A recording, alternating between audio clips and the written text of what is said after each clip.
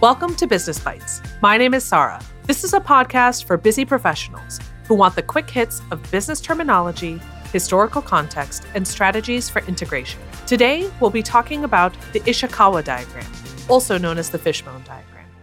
In the 1960s, a Japanese quality control specialist, Kaoru Ishikawa, was the one who coined the term the Ishikawa diagram, or the fishbone diagram. It was a way of determining and evaluating quality checks in shipbuilding. He invented this specific model of working through quality as a way to assess and critically focus on the symptoms of a multifaceted process.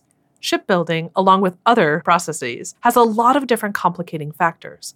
And so this particular diagram encourages us to think about all of the different aspects. It is also used in the Six Sigma framework. When you're looking on the fishbone diagram or the Ishikawa diagram, however it's phrased, there is one section that is labeled as the cause. There are 6 different aspects that we work through when we're thinking about it, as well as the effect side. What is the problem that we're seeing? So again, on the right-hand side, we have the effect or the problem that we're observing, and on the left-hand side, we have the cause. Now, when we're working through the cause, each of these areas feeds into what the problem may be. So for example, we could look at equipment, process, the people, materials, environment, or management.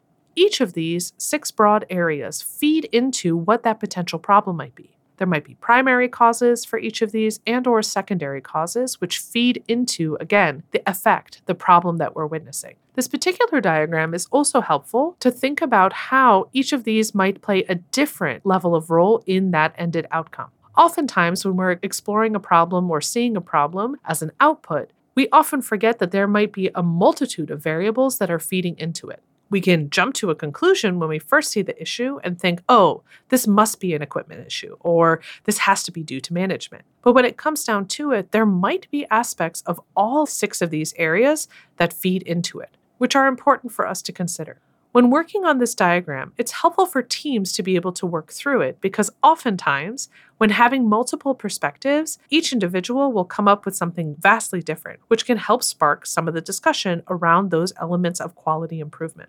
This area in being able to think of the why, the root cause analysis between that particular issue and being able to get it done, helps us understand some of those root causes that then impact our end problem. Let's talk through an example of how that might work in our specific frameworks. When we're looking at those specific issues, for example, let's say in your organization, you're struggling with low social media interaction. You're not getting a lot of engagements on the posts that your marketing team is putting out, and you'd like to see how to make that more effective. On the machine, technology, or equipment side, perhaps the software you're working with isn't that great, or it's hard for others to be able to follow it. On the process side, do you have clearly outlined checklists for people to follow, thinking about which staff members are actually doing that posting? Perhaps there's then maybe a people issue.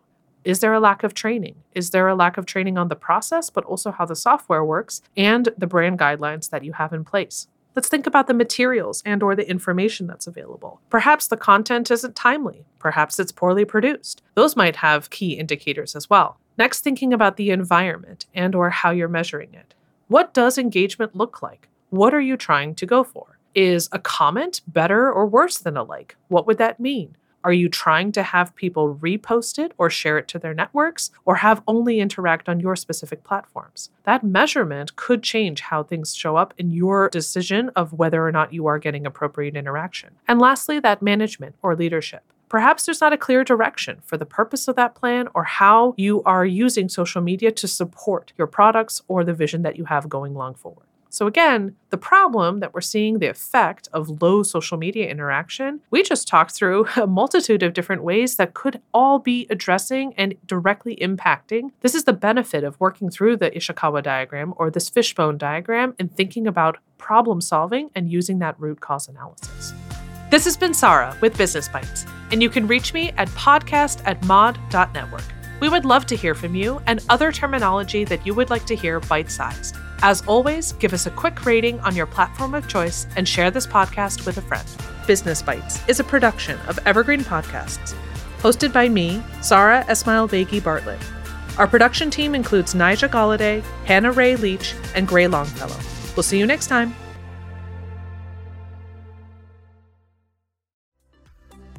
Imagine how fast we could solve the world's biggest problems if more SaaS startups would gain traction sooner. Welcome to the Tech Entrepreneur on a Mission podcast.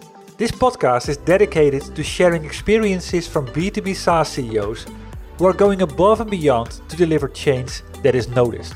You will hear their secrets and learn what is required to build a SaaS business that the world starts talking about and keeps talking about, and how to overcome the roadblocks to do so.